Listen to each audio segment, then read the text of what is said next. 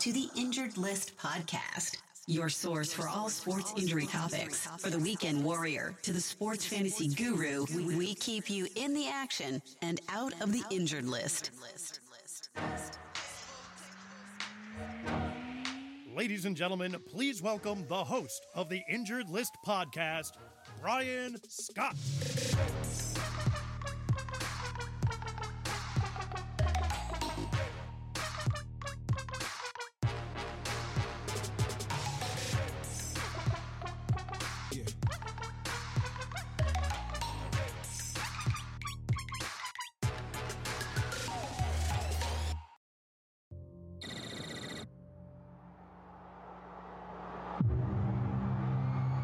Time has come for Washington Redskins football today at FedEx Field. It is the 6-3 Redskins hosting the 6-3 Houston Texans.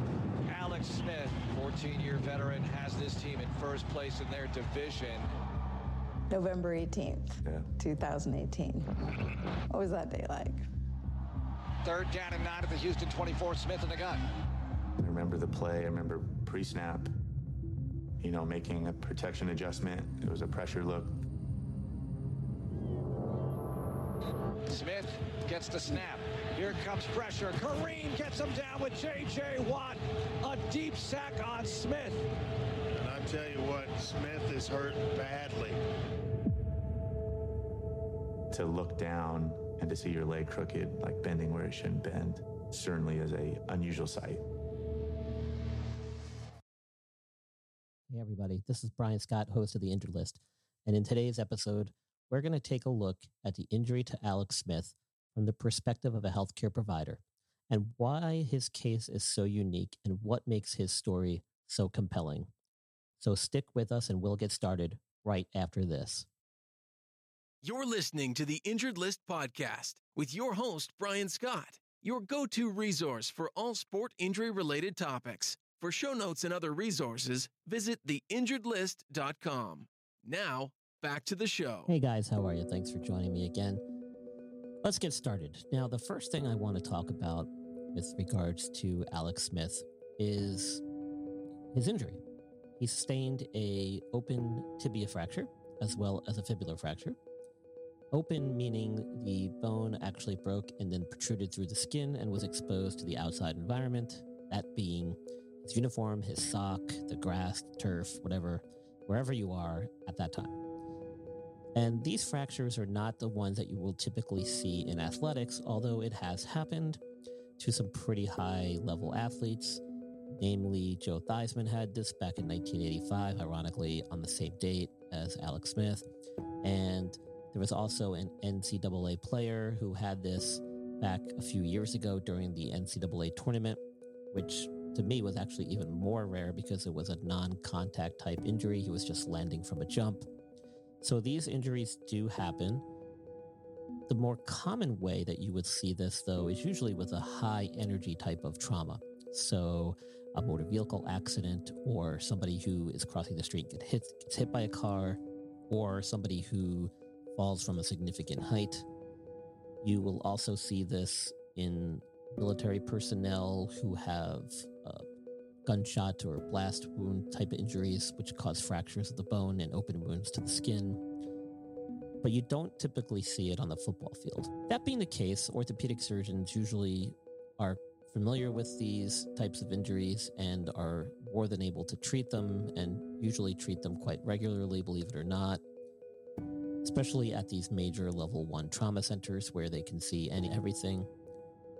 The difference with Alex is not necessarily in the injury and the immediate treatment, but more in the aftermath that occurred just before he was about to the hospital. The most crucial thing in the initial treatment, aside from stabilizing the fracture, is getting him to the hospital where he can receive IV antibiotic, where he can receive a tetanus booster or shot, and where the wound can be irrigated or debrided and cleaned of any debris that may be visual or noticeable, and then have the fracture either temporarily stabilized or permanently fixed. You could make the case, in Alex's case, to temporarily fix it with what's called an external fixator, which is an external device that has pins that go into the bone to basically position them and stabilize them for a temporary period of time until you're then able to go back in and fix it with a more definitive type of fixation, which is the plates and the screws, which is what they did in Alex's case. And there's no reason that they shouldn't have done that. I'm just saying you have options at that point. Based on what we saw during the documentary of his post-operative x-rays, the fixation looked beautiful. I mean, they had everything properly aligned. It looked great. I would have been ecstatic walking out of that surgery as well if I was with those surgeons after seeing the before and after shots. So there was no reason to think that Alex was at any greater risk for developing complications than any other person. The big complications associated with this type of injury are usually compartment syndrome, which is when the compartments of the lower leg fill up with pressure, which can compromise and injure vessels and nerves and muscle tissue. And the other known complication is infection. That infection can be a superficial infection, or it can be a deep infection that goes into the bone, and that's termed osteomyelitis. Now, around the time of the injury, when the patient first presents to the hospital, when they go to the operating room, and then sometimes for 24, even up to 48 hours afterwards, they will have received antibiotics through an IV with the sole purpose of trying to prevent infection from setting in. And this is especially important in people with open fractures of bone. And the antibiotics can vary from one institution to the other, but there's usually a general consensus on what those antibiotics are as far as what classification of antibiotics you're using and what bacteria you're trying to prevent. I'm going to take a little break. I'm going to come back and we're going to go a little bit deeper into Alex's injury. And I'm going to talk a little bit about those complications as well. We'll be right back. You're listening to the Injured List Podcast with your host, Brian Scott, your go-to resource for all sport injury-related topics. For show notes and other resources, visit theinjuredlist.com. Now, back to the show. Okay, welcome back. So let's get into a little bit more detail about the injury itself. Now, an open fracture of the tibia is one of the more common open fractured bones. It's a major weight-bearing bone of the lower leg. And in Alex's case, as with a lot of others, the fracture was caused by a certain type of mechanism. And usually that mechanism becomes obvious when you've had a chance to review the x-rays. And in professional sports, we always have the luxury of video replay. But the pattern of the fractured bone can kind of give you some information as to what the forces were that caused the injury in the first place. And if you look at the video replay and you look at the imaging studies like the x-rays and the CAT scan, Alex suffered a spiral type of fracture up the tibia. And what's impressive about his was just how far that actually traversed up the tibia. It basically went from his ankle all the way up to just below his knee. So there was a tremendous amount of rotational torque on that part of the leg at the time of the injury to cause that. Now, when you have an associated open wound where the bone has come out of the skin, orthopedists will classify that based on the size of the wound. And based on those classification systems, it'll kind of help guide them as far as what treatment to do. Those classification systems have been developed over years and through research and looking at studies, both past and present. And over the years, the recommendations are tweaked to meet current standards of practice. But regardless, with any open fracture, stabilization of the fracture, irrigation or debridement of the dirty wounds, and administration of IV antibiotics are of the utmost important right away. And usually the recommendations say that you should have all that in place and performed as early as 6 hours after the injury, depending on how significant a wound there is, how significant the fracture is, where it's located, which bone, which part of the body, etc. And timing becomes of the utmost importance in treatment. So now, knowing that Alex is an NFL starting quarterback, and in Washington, D.C., where there's some great medical institutions, I mean, you couldn't be in a better environment to have this all taken care of in an adequate amount of time. And there's no reason to think that there was anything delayed. If you listen to the surgeons in the documentary, they were very happy with how everything went. And basically, he was taken right off the field, right to the hospital, right into the surgical suite. I'm sure that this happened in a very quick amount of time, more so than it would have been for any other average person coming in off the street. Just unfortunate how medicine is, but that's how it works. Now, Alex had a very complex fracture, which you don't typically see from a sports injury. The less complex fractures in the tibia can typically be fixed with some type of what they call intramedullary nail, which is basically a titanium rod that goes down through the bone and helps realign and stabilize everything. But in Alex's case, they needed to do plates and screws and make multiple incisions along the leg. You know, we'll never know for sure what caused this rapid infection to set in, but you can surmise that maybe it was the fact that he had an open wound and they had to make additional incisions to do hardware. We'll just never know. And anybody that tells you they know or gives you some type of theory, it's all speculation. Now, if you listen to the video and you saw the documentary, you'll see that he was doing well the first couple of days post-operatively, but because he was taking some IV pain medications, they wanted to hold him over a little longer. And he had been running a little low-grade fever, which is very common after surgery. Most healthcare providers don't get nervous until your fevers start reaching about 101.5 or higher, because usually that's an indication that there's some type of indwelling infection. And in Alex's case, that did happen, and it happened on, I think, the second day after surgery. There's a mantra in medicine called the post-operative W's, and it basically are these things that you have to be aware of in the immediate post-operative period that could potentially cause infections, and they all start with the letter W. And the wound is the first W of all of those W's. The reason the wound is number one is because it can basically happen at any point in time after surgery. A wound infection can set in very quickly, and it can happen almost immediately, especially when you're dealing with an open fracture. So kudos to the physicians who took off the bandages and actually took a look at the wound. Unfortunately, I can't tell you how many times that's probably not done when it should be done, and things are often missed. But because they did that, they were able to see very clearly that he was developing a very serious condition known as necrotizing fasciitis. Essentially, the soft tissue in the skin were dying in his leg. And that was evident by the picture, which showed the blistering and the blackened skin.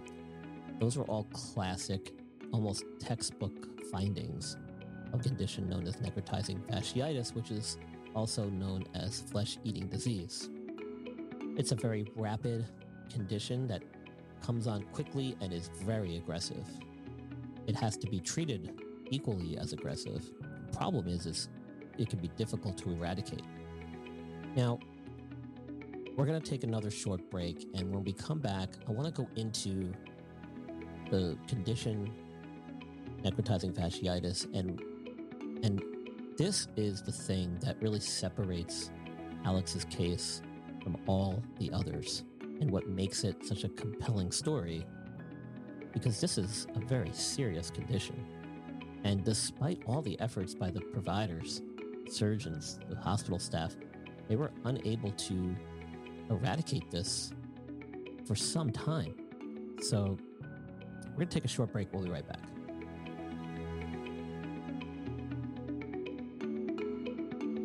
Devil's Advocate is a weekly sports talk show for the casual and diehard sports fan to be heard. my good friend, host Abe Delgado, wants to provide a show that is all about the fans. You can come on live or call to give your opinions on anything sports. I'm a regular guest on the show to talk about all things related to sports injuries. So we hope you'll join us and participate every Tuesday at 8 p.m. on Facebook Live. You're listening to the Injured List Podcast with your host, Brian Scott, your go-to resource for all sport injury-related topics. For show notes and other resources, visit theinjuredlist.com. Now, back to the show.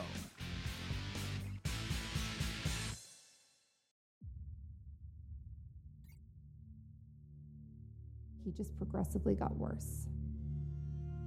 And Alex's fever is through the roof and his blood pressure is dropped. Alex is not Alex anymore.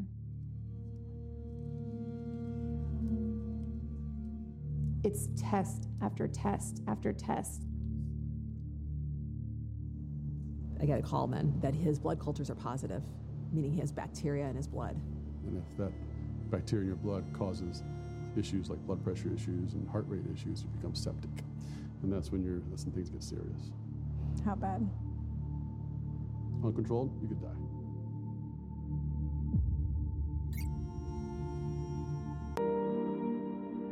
Okay, so it was at this point that things really took a serious turn for the worse. And this is really what makes this case so unique. He was getting septic. When you hear that a patient is having a really high fever, and then they start having issues with their blood pressure, sepsis is the thing that comes to their mind. The tests that his wife was referring to typically include blood cultures, other tests to look at markers for possible infection or inflammation, and things to rule out stuff like compartment syndrome, possibly blood clots. There's a lot of other things that can sometimes mimic being septic or that can cause septic. Being septic is usually the result of some other process. And unfortunately, in Alex's case, it was the necrotizing fasciitis. Now, luckily, they again examined his wound. Even though it had looked fairly normal on day one, there was a drastic change subsequently when he started having these fevers. So, right before this, he was about to go home, which is the most amazing thing because he was feeling good and he had some low-grade fevers, which is not unusual. And so this literally happened within 24 hours or so, maybe even less. I'm not exactly sure of the exact timeline. But this is the nature of the beast when you're talking about neck fash, as we call it in the medical field. It is a very aggressive, very scary thing to have happen. And when you're talking about a healthy 34-year-old professional quarterback sitting in the hospital, this is the last thing that you would think about. So once they took a look and saw that wound, panic must have set in. But, you know, as healthcare providers, you're trained to not get panicked. You're trained to basically react to your instincts and do what you know you need to do. And in that case, what you have to do is another emergent surgery. And you're trying to basically get in there, find the tissue that's dying, basically, get rid of it, look for any suspicious looking tissue like muscles and bones and whatever, ligaments, tendons, all that stuff that looks like it's infected or dying must be removed, because otherwise the microorganisms will just continue to spread. Now, while they're in there, they're taking samples of the tissue and sending it to the lab to get confirmation that this is what they're dealing with. And usually those confirmatory laboratory tests will come back very quickly. Usually you'll get some information even before you leave the operating room. And then the process starts about aggressive IV antibiotics, because that's the only way you're going to eliminate this. Now, while they're in there and they're cleaning the wounds, usually they have to take or excise a lot of tissue. And this usually means that you cannot then close it. There's no skin to then wrap around all this stuff. And they showed very graphic images of all this stuff that most people don't ever see. So you could also have the ability to put some antibiotic powders and other things into the wounds, again, to attack the microorganisms, the bacteria right at the source. But you must combine it with some type of IV antibiotic administration as well. Now, I think what really had them baffled, or what really set them back too, was that even with the really potent antibiotics, these broad spectrum antibiotics, meaning antibiotics that cover a lot of different bacteria, they weren't seeing much of a response in Alex's condition. And every time they went back in there, it didn't seem like they were making much progress toward eradicating the infection. When that starts to happen, you really then have to sit there and think, well, we might have to take the leg off. This might be the only way. And what I mean by that is the only way to save his life. Because the further along you get in the septic process, the more end organ damage you will have. Your kidneys will start to fail. Your liver will start to fail. Your lungs eventually will start to fail. Your brain will get toxic.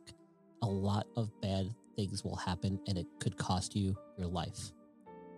So they were at this point with Alex, which is amazing to think that just a few days earlier, they were basically doing what most orthopedic surgeons consider a fairly routine standard procedure that they do all the time. So to go from that to this extreme, wow. You can bet that the healthcare providers felt distress and were feeling this impact their lives and their professions and careers as much as anybody else in the room, including Alex's family. The most healthcare providers take this stuff very seriously and to heart. They take it home with them. They wear it on their sleeve. And you can kind of hear that come out in the documentary when they interviewed them. We're going to take another short break, and we'll be right back after this to discuss a little bit more about his recovery.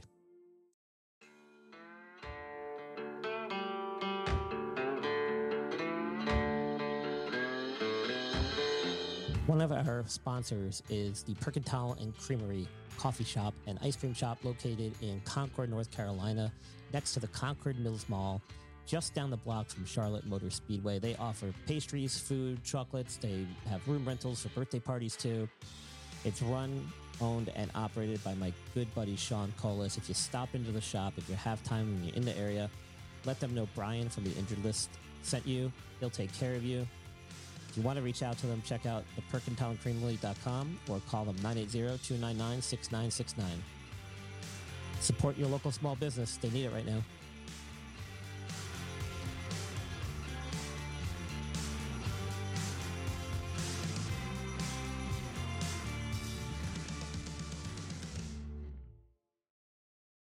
The muscle in the anterior or front compartment of the leg was so severely compromised that it had to be excised.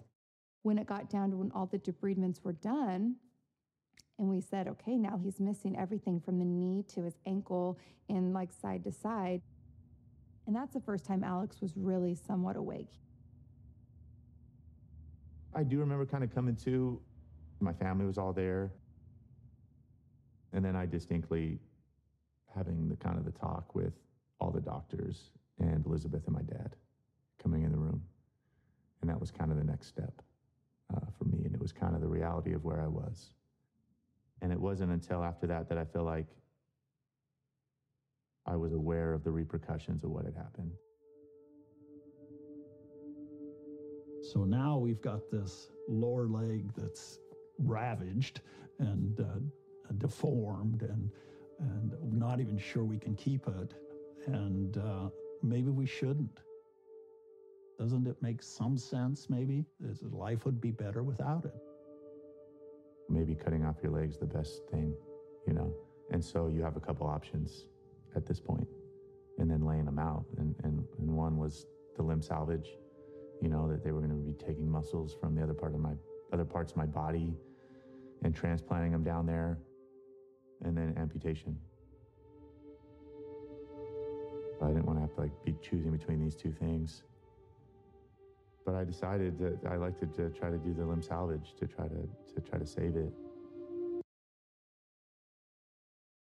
Well, that was some pretty powerful stuff there. You know, what I really appreciate about this documentary is that it gives you both sides of the story, as far as you get to hear from the patient and from his family about the decisions that they had to make based on the information they were receiving from the physicians who were taking care of them. But you also get to hear from the physicians as well, who were doing the surgeries to try and salvage Alex's leg.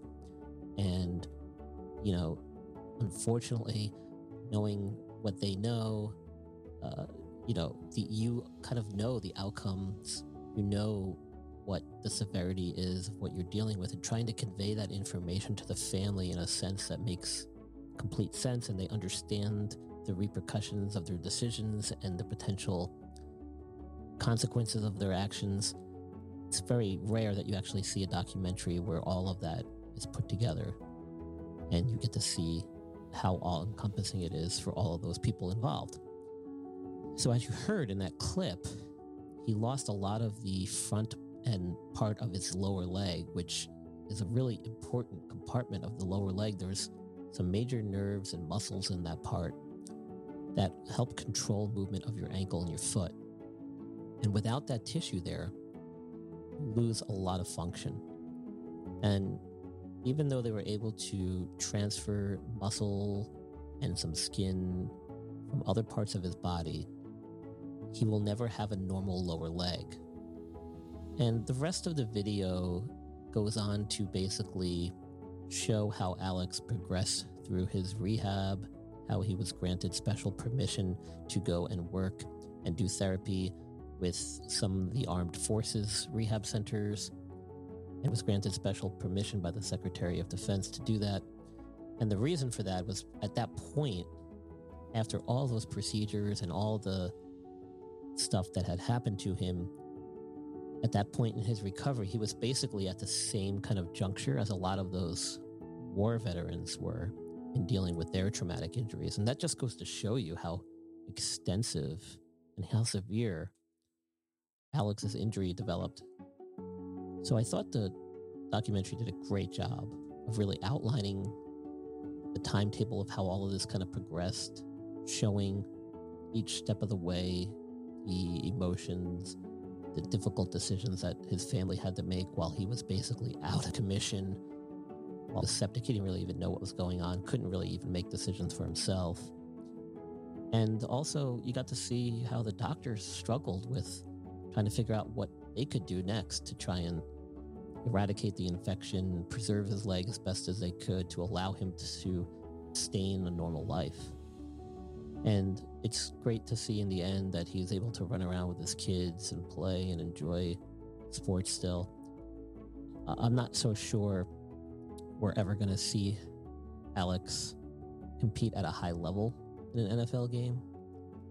What I hope to see and what I think he's capable of doing is taking a snap.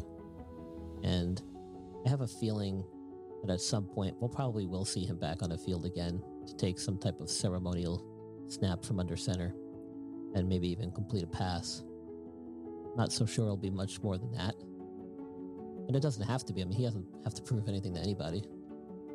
He's already overcome a lot of odds and gotten back to a pretty high level of function compared to a lot of other people who've gone through similar things.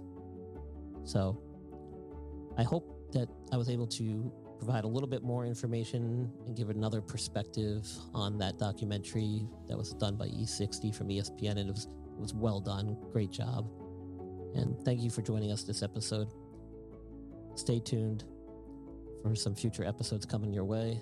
And don't forget, join us or take a look at our pages, Facebook, Twitter, and Instagram. All you have to do is search for Injured List Podcast, and you should be able to find our pages. In the meantime, everybody, stay safe.